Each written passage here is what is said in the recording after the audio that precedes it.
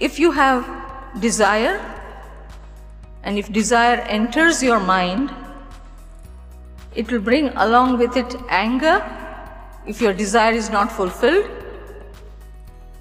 and it will bring greed, it will bring attachment, it will bring arrogance when you achieve the object that you want to get hold of, and then it will bring matsarya also along with it, because you are jealous if somebody tries to take it away from you, or if somebody else also has it. So they are interconnected.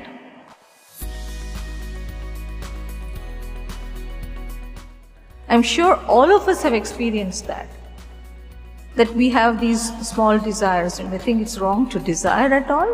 Of course not. Because as Sri Krishna says in the Bhagavad Gita, it is better to follow your own dharma, swadharma. Swa means your own. So better to follow your own dharma, however imperfect, than to follow another's dharma, however perfect. So Bhagwan never expected any one of us to make the leap to a desireless state.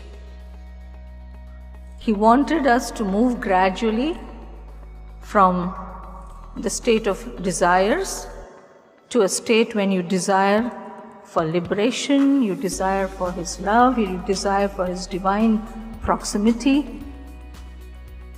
That is the great transformation that Bhagwan brings.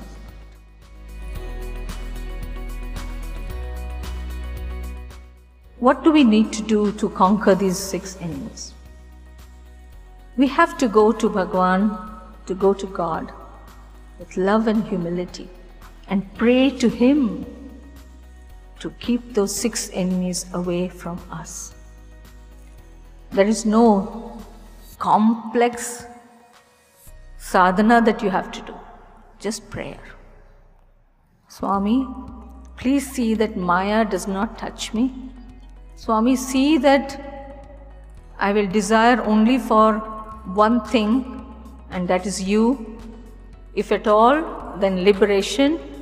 If at all, then your divine proximity, and to be always available to you in your service.